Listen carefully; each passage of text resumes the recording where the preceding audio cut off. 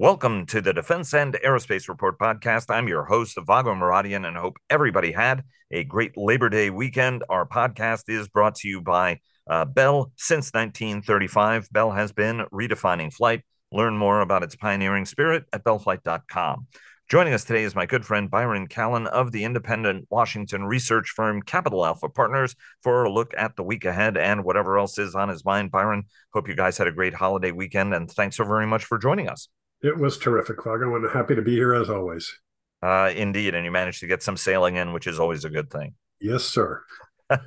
Especially as the season dwindles and pretty much it's haul out season.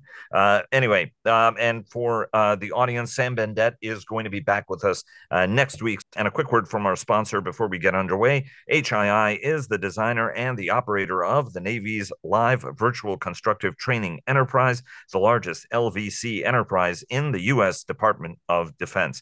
HII delivering hard stuff done right. Byron, there's so much to talk about, including some takeaways from the Emerging Technologies Institute, the NDIA's flagship conference. It was the inaugural event, and we had a great conversation with Arun about a week and a half ago, where he mapped out what are going to be the key themes of that event. But I want to start, sadly, where we always have a tendency of starting, which is talking a little bit about the Hill. Congress is going to be back after summer recess. You sort of updated your take on the shutdown risk. Walk us through again the odds, and what is it you're looking to hear over the course of this next week as Yeah, lawmakers get back to Washington? so the Senate will be back in session this week. I actually think, I know Senate Foreign Relations is having a hearing on AUKUS, so they are getting back to some business. The House will be back next week, and the intent was to take up the defense bill or have a floor vote on that. But look, it's just there's not much room for optimism. Particularly based on some of the continuing demands of the Freedom Caucus. Now, maybe this move by Speaker McCarthy to promise that there would be impeachment hearings, which of course aren't going to be anything other than a messaging, fundraising move by the House. But, does that placate the demands of the House Freedom Caucus, or, is this still the FY24 appropriations being held hostage to this? So I still think it's likely, put odds on it, I don't know, 60, 70% that will start the fiscal year without a continuing resolution. I do think that it will probably be, it's manageable if it's, call it, 10 days, no more, maybe 14 days at most. And then I think, there'll be something that will get us back on track. This is an odd set of demands that are being made, particularly when the Fiscal Responsibility Act basically set the top lines for FY24. I mean, you kind of had the agreement, so why are you ripping it up now and saying no, that doesn't matter? We want more. So you kind of wonder, when will there be first, a kind of public blowback on this, although I don't think it really matter for the members who are really pushing for this, but the rest of Congress has to live with this. And, federal shutdowns, putting, a couple of 100,000 federal workers on furlough is disruptive. It's wasteful. There is, maybe there's a carve out for the Department of Defense. We'll see, what kind of comes together in September. I suppose that's one thing I'm going to be watching is, okay, it really will be when the House is back, but what kind of movement is there on a CR? Can you get something done? And if not, I look at the 2013 shutdown that was over the FY14 budget. Now, that was before you had a budget deal. So that's what makes this a little different is you've had a budget deal, you've got a group in Congress that's saying, no, we've got other demands. So the optics are a little bit different. But, I published on my usual Sunday night note, it was just a stock chart that showed defense stocks really didn't do that badly. Neither did the market during the shutdown in fiscal 14. And it was kind of the same, September 1st to, I don't know, October 15th or 16th. September 30th, I'm sorry, to October Right. 15th, 16th in 2013. Um, that's kind of the template. And, from a market standpoint, sure, work is going to get delayed. Not much is going to happen. Mandatory payments are still made. This is about discretionary funding. So, Social Security is going to keep going on. There are usually carve outs, so we don't shut down the air traffic control system, for example, in the United States. Property is protected, but it's Right. disruptive and it's Right. wasteful.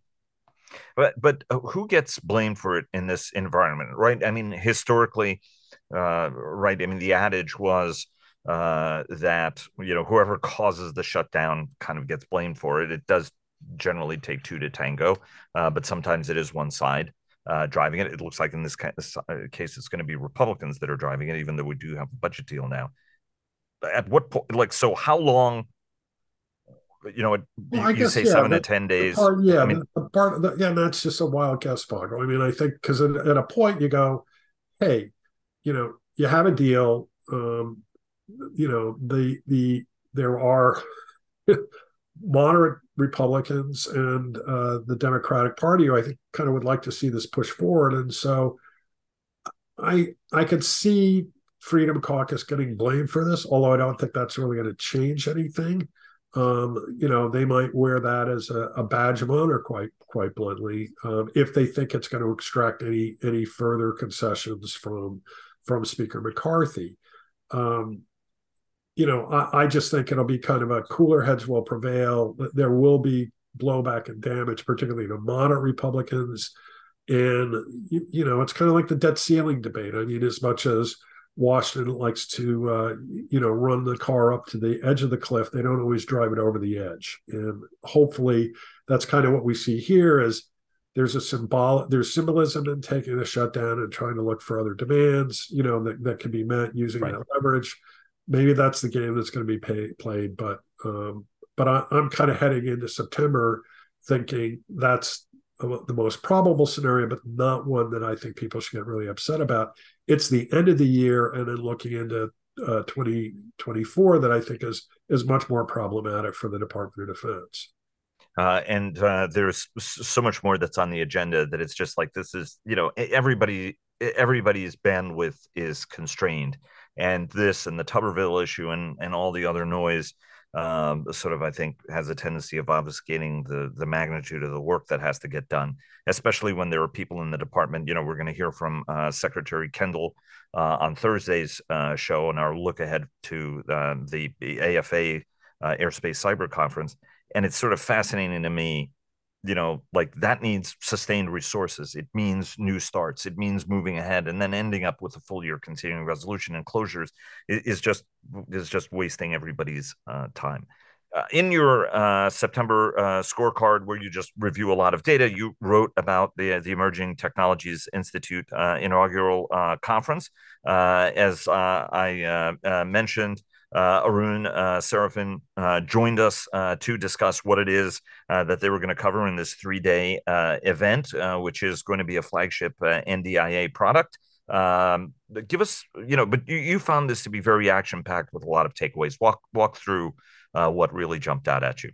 Well, I think let's start with a couple of things. And maybe it's going to circle back to the comments about the continuing resolution. One of the breaking news aspects of the conference was uh, the Deputy Secretary of Defense Kathleen Hicks' announcement of a program called Replicator, which is to build attritable autonomous systems, basically drones, at scale over the next 18 to 24 months.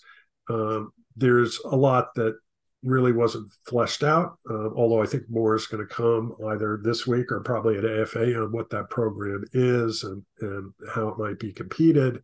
But that's a really interesting initiative to me because one I think the most important signal is that the Department of Defense is really observing what's going on in Ukraine, and they're starting to make programmatic changes on the basis of what they're seeing. I know this is something that you're going to interview the Secretary of the Air Force Kendall on this, but I just think That's a really intriguing change. And when I put that together with the Jet Zero announcement on the blended wind body concept, that award, it really suggests that there's some interesting, I don't know if I want to call them seismic um, shifts taking place in the department, but you put those two announcements back to back, and it's a signal that there's some pretty important change coming. And obviously, that only happens when you have a budget together. If you don't and you have a continuing resolution, all this is going to be stillborn. It is indeed. But, And but back, it's yeah, but yeah. Go back to ahead. the conference. Look, it was really a very well done conference. I thought they covered a lot of ground. Um, Really, on the whole question, it wasn't so much about technology, although I have to say I didn't sit in on a lot of the panels where technical papers were presented. And obviously, because this is an unclassified conference, the juiciest, most interesting stuff is probably kind of what's behind the curtain, what's going on in, classified world on electronic warfare or ISR space or hypersonics. I mean, there were panels on AI, uh, energy, contested logistics, a fair number on microelectronics. It was kind of interesting. But, the overall tone of the conference was we want to do stuff faster and we want to take greater advantage of commercial technology. And there were a couple of other little elements that I found were newsworthy. There was a panel discussion on the Department of Defense Industrial Strategy that's being pulled together, hopefully with a paper published in December 2023. That's really going to look at some of these bottlenecks and resilience issues and how the department can look at these. And I think that's going to help inform the FY25 budget. I mentioned the replicator program. I think it's very interesting. It opens a whole range of questions about who's going to compete for that. What are its applications? What are the range of these systems? The cost? But it could be a lane for some of the new entrants to scale, and frankly, scale Right. pretty significantly. Um, Go ahead. no, go ahead, because I have because it reminded me to ask you what we discussed on yesterday's business roundtable. But go ahead and finish your thought, and Well, I'll. one other, the other person who I know he's spoken at smaller gatherings, but Doug Beck, the director of the Defense Innovation Unit, really made some intriguing comments about, he wants DIU to become the disruptors of the team. They're going to go from being the disruptors of the team to disruptors on the team. He really thought that there's a fair amount of capital out there, but the DoD has been a terrible counterparty to that capital. So he wants to have more outreach and engagement with industry, which is positive. And I think it was also a positive message. He said, look, 80% of DIU's work has been with kind of the small non-traditional contractors, but DIU wants to see a lot more collaboration with the primes in order to be able to scale some of their technologies, services, and products. So really some interesting perspectives. And when you kind of loop this all together, there's a lot of momentum and push for emerging technologies. Now, there was one panel that I thought kind of poured a little bit of cold water on at least the artificial intelligence aspect of all this. And how so? That DoD is still approaching this with far too many pilots, Right. little individual programs. That there's still too much testing. They're still doing a waterfall development, and they really have to get on this change of how they acquire software at scale. The presenter who made these remarks is from NVIDIA, and certainly they know something about AI. And that presenter showed a video to start her talk off about how Amazon was basically using AI to modernize their warehouses. And it was just a really fascinating little insight into, well, here's what's going on in the commercial sector, and here's what's really missing when DoD approaches this, and suggestions on what should change. So, and I'll say one other thing, Vago. A lot of the companies who were presenting on these panels were not your traditional, heritage defense contractors, Right. NVIDIA, Ericsson, Qorvo, Intel, Microsoft. So, it's another a venue where there's change coming, and how that change happens is, I think, really one of the preeminent issues for this defense sector in the United States in 2023 to 2025. I would agree with you. I was at Fed Supernova about a week and a half ago in Austin. And what was interesting was that all of this change and churn is now driving the bigger companies to change as well, which is interesting, right? They're trying to move a little bit more quickly. They recognize the challenge. They're recognizing a change in the ecosystem. And it's going to be interesting to see what kind of byproducts that we get out of that, right? I mean, does And NGAD what, arrive faster? Does yeah, FAXX get here faster? one of the more interesting little displays, I think it was Tuesday, the second day of the show, was a Lockheed Martin display. And they had a couple of their engineers who were talking about this, but they basically had an internal effort to develop low cost attritable systems that could be Right. sent over to Ukraine. And they started their presentation, on their little booth with, I think it was a picture of a Lamborghini. And it's kind of like, well, this is what we kind of are good at. We do, exquisite systems, but they cost a lot of money. So this internal effort was basically to show that Lockheed has the capability, which of course they do. They have smart engineers and they have the capital to do this kind of stuff. It's just thinking differently, as we've talked so many times about what you need and how you design and develop Right. it and what it costs. Just a quick word from our sponsors. Bell sponsors our daily podcast. HII sponsors our global coverage. General Atomics Aeronautical Systems sponsors our strategy coverage. Ultra Intelligence and Communications sponsors our command and control coverage. And GE Aerospace sponsors our air and naval coverage. And Spirit Aerosystems Defense and Space is sponsoring our coverage of the Air Force Association's upcoming Aerospace Cyber Conference and Trade Show. I want to get to the war in a second, and you mentioned it, but Doug Cameron had a great story in the Wall Street Journal. We discussed this on the Sunday program, where the conversation was about, in my view, sort of the tension that exists between Washington and the White House talking about Buy American when it comes to weaponry and some of the suggestions from members, while guys like Bill LaPlante, the acquisition and sustainment undersecretary, and others in the department are talking about friendshoring, that we need to tap allies and partners, that we need to build an arsenal of democracies and be buying allied, right? Otherwise, we can't fulfill these needs, whether it's for design, development, distributed production, greater modularity. From your standpoint, how do all of these themes sort of fit together? And what Well, do the folks who are making some of these decisions need to be bearing in mind, right? We may want to build every warship in the United States, right? But which I think Tammy Baldwin has suggested by 2023.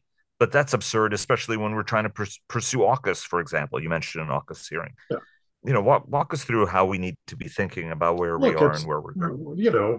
we're in a war. I mean, we're backing, Ukraine in a major war, in the largest conventional war in Europe since 1945, and the U.S. defense industry does not have the capacity to meet the demand of that war. So it's pretty plain and simple. I mean, the same thing happened in Iraq, and when the MRAP program soared, we had to tap steel from Mexico and Canada. So it's not new. And I really do think there is a time when you have to put aside the Buy America, as much as you'd like to see, our defense dollars spent in the United States. It's impractical to think that that's going to happen. And I think it also builds a broader resilience in industrial bases that frankly can help the United States in the future. I mean, I don't think that this war in Ukraine is going to be the last one that we're going to see in the next 10 years. And so these ups and downs that are inevitable in defense demand, the idea that the U.S. can do it all alone it's a figment of people's imaginations if they think that's really going to happen. And if not, I would just assume, other countries will step in and fill these voids. So I don't have a problem with it, Vago, and I do know there is some tension, uh, you know, on this, particularly. One angle I've heard is some reticence from U.S. contractors and helping European contractors, particularly in precision guided weapon systems, um, by providing them subsystems, because at the end of the day, you're helping a competitor. Um, Right. you've got it. You have to put those concerns aside when there's uh, a broader need at time, a much more important need than, are you going to make another $100 million in sales, or lose $100 million in sales because, company ABC is somehow, you've helped them along. I mean, I think there's a, kind of shame on you moment that may be emerging there, if that's really what's going on. Well, I mean, all of these are sort of broader industrial dynamics at the end of the day, right? I mean, some of the foremost contractors who are concerned about China, talk a lot about China, want to continue acquiring rare earths from Chinese suppliers because doing so is cheaper than paying the extra cost of buying it from Yeah. the only American supplier, right? Right. I Right. mean, but this doesn't work unless all the suppliers buy for it. Then you're creating a market. Then you'll have other players in it, and try to grow it, as opposed to maintaining a vulnerability, right? I mean, whoever wants to willfully depend on your, but I mean, some have made the case, right? I mean, well, if the Chinese will build it and it's secure, why not depend on them? It's cheaper, right? Even though I think it's faulty logic. Well, you could argue that the Russians have kind of made that decision. And Sam, certainly has talked about this, but Royal United Services Institute has done some excellent work on the flow of Western microelectronics that go into Russian weapon systems. So um, I would not recommend that we do the same thing by any stretch of the imagination. But Right. you could, if that's the way you want to go, and try and continue to rely on Chinese rare earth elements, other, microelectronics, anything that is being sourced from China in a potential conflict over Taiwan, you could really get caught with your pants down. It was interesting, and I think folks who listened to yesterday's show knew that, the concern is whether or not our allied supply chains are really any more robust in many cases than we are. That's Ron's concern that, okay, well, ours isn't up to it, and some of these are much smaller and more atrophied. Whereas Sash was like, we'll believe it when we see it, right? The United States, that both Tempest and SCAF are ITAR free because countries want to maintain that sovereignty and don't want to have those vulnerabilities at the end of the day, which Yeah, is and I unfortunate. would agree, and right now there are countries in the world that have that capacity. I mean, Australia has shown it. When the Thales, I think, reached an agreement with them. South Korea should have it. Israel should have some of it. So, and again, Well, you India is trying to develop the capability to be right, right, ITAR free, right? yeah, yeah, yeah. So it's just, and I do think, look, the unemployment report that came out last week, yeah, it ticked up a little bit, but you still have labor shortages in the United States that just don't make this easy to scale and ramp significantly. And Right. again, yeah, we're going to be headed into another earnings season month and probably 2 weeks from now, and I don't expect companies to state during the calls that they've somehow miraculously solved all the labor and supply network shortages that are still out there. Indeed. I mean, the only way we can do this is, I still think, with our allies and partners, especially those that are significant, that do have a lot of capability and capacity, whether it's Poland, whether it's Finland. The Japanese are doubling their defense spending. Yeah, Let me ask you two questions. I want to end on the war, but the war in the week ahead. So three questions. But the when Gina Raimondo visited China, right? I mean, she was saying we can cooperate. There's a lot of trade we can still do, but there are some red lines. We want a level playing field. We're not going to furnish you with the chips you need to develop your weapons. And on her visit, the Chinese roll out a Huawei phone that actually has a cutting edge chip that at least the Chinese claim, does not have any American technology in it. Basically, an upthrust middle finger to the administration, this administration, and the preceding administration's sanctions on chip making technology. Where does this go, Byron? Because ultimately, every time we've tried to curb and control you know what I mean? It's a lever that you can pull only an X number of times before the lever comes off in your hand, right? Yeah, and that's why the building up U.S. domestic capacity is going to be so important, and not just U.S. domestic capacity, but the capacity of our allies too. I'm not surprised by this at all. I mean, come on, China, what, second largest GDP in the world? What's population? I mean, the technology flows fairly. Smart kids who've gone to MIT, Yeah, Caltech, yeah. right? And the mantra that, oh, they've just stolen all this technology from us. Yeah, that's true a couple of years ago, but come on, they're doing things that clearly have caught the attention of the Department of Defense, and that's not just because they keep, mimicking everything we do. So I'm not surprised by it at all, but I think it really does get back to this again. It's going to roll back into the federal budget. Right. If you start holding up appropriations for things like the CHIPS Act for some of the federal programs are going to enable this. And microelectronics was one of the themes at the NDIA conference. You're ultimately damaging national security. You're not helping it. On the war, obviously, President Zelensky has decided to make a change in defense secretary, saying we need new approaches. It looks like they're making progress, but it's still kind of tough and slow going. Just any thoughts on the war? Um, Which normally, right, Sam is the one doing that for us. well, no, I mean, I think, and I will leave it to Sam's expertise. My impressions are I'm not really surprised that the war has kind of played out over the summer the way it has. There's a very interesting article, I guess, within the last 2 or 3 days in the Kyiv Post. Really, and this is from Kyiv, so it's not some guy just blogging, but just how difficult this fight has been for Ukrainian frontline soldiers. And I think, as much as people may have thought Russia was the incompetent, bumbling giant that they showed themselves to be, in March, April 2022, and maybe even to a lesser degree in the fall of 2022, they're a military that's a learning organization. It is an authoritarian state. They have not, their economy has not been crippled by sanctions and export controls. It's been damaged, but it has not been, knocked to its knees.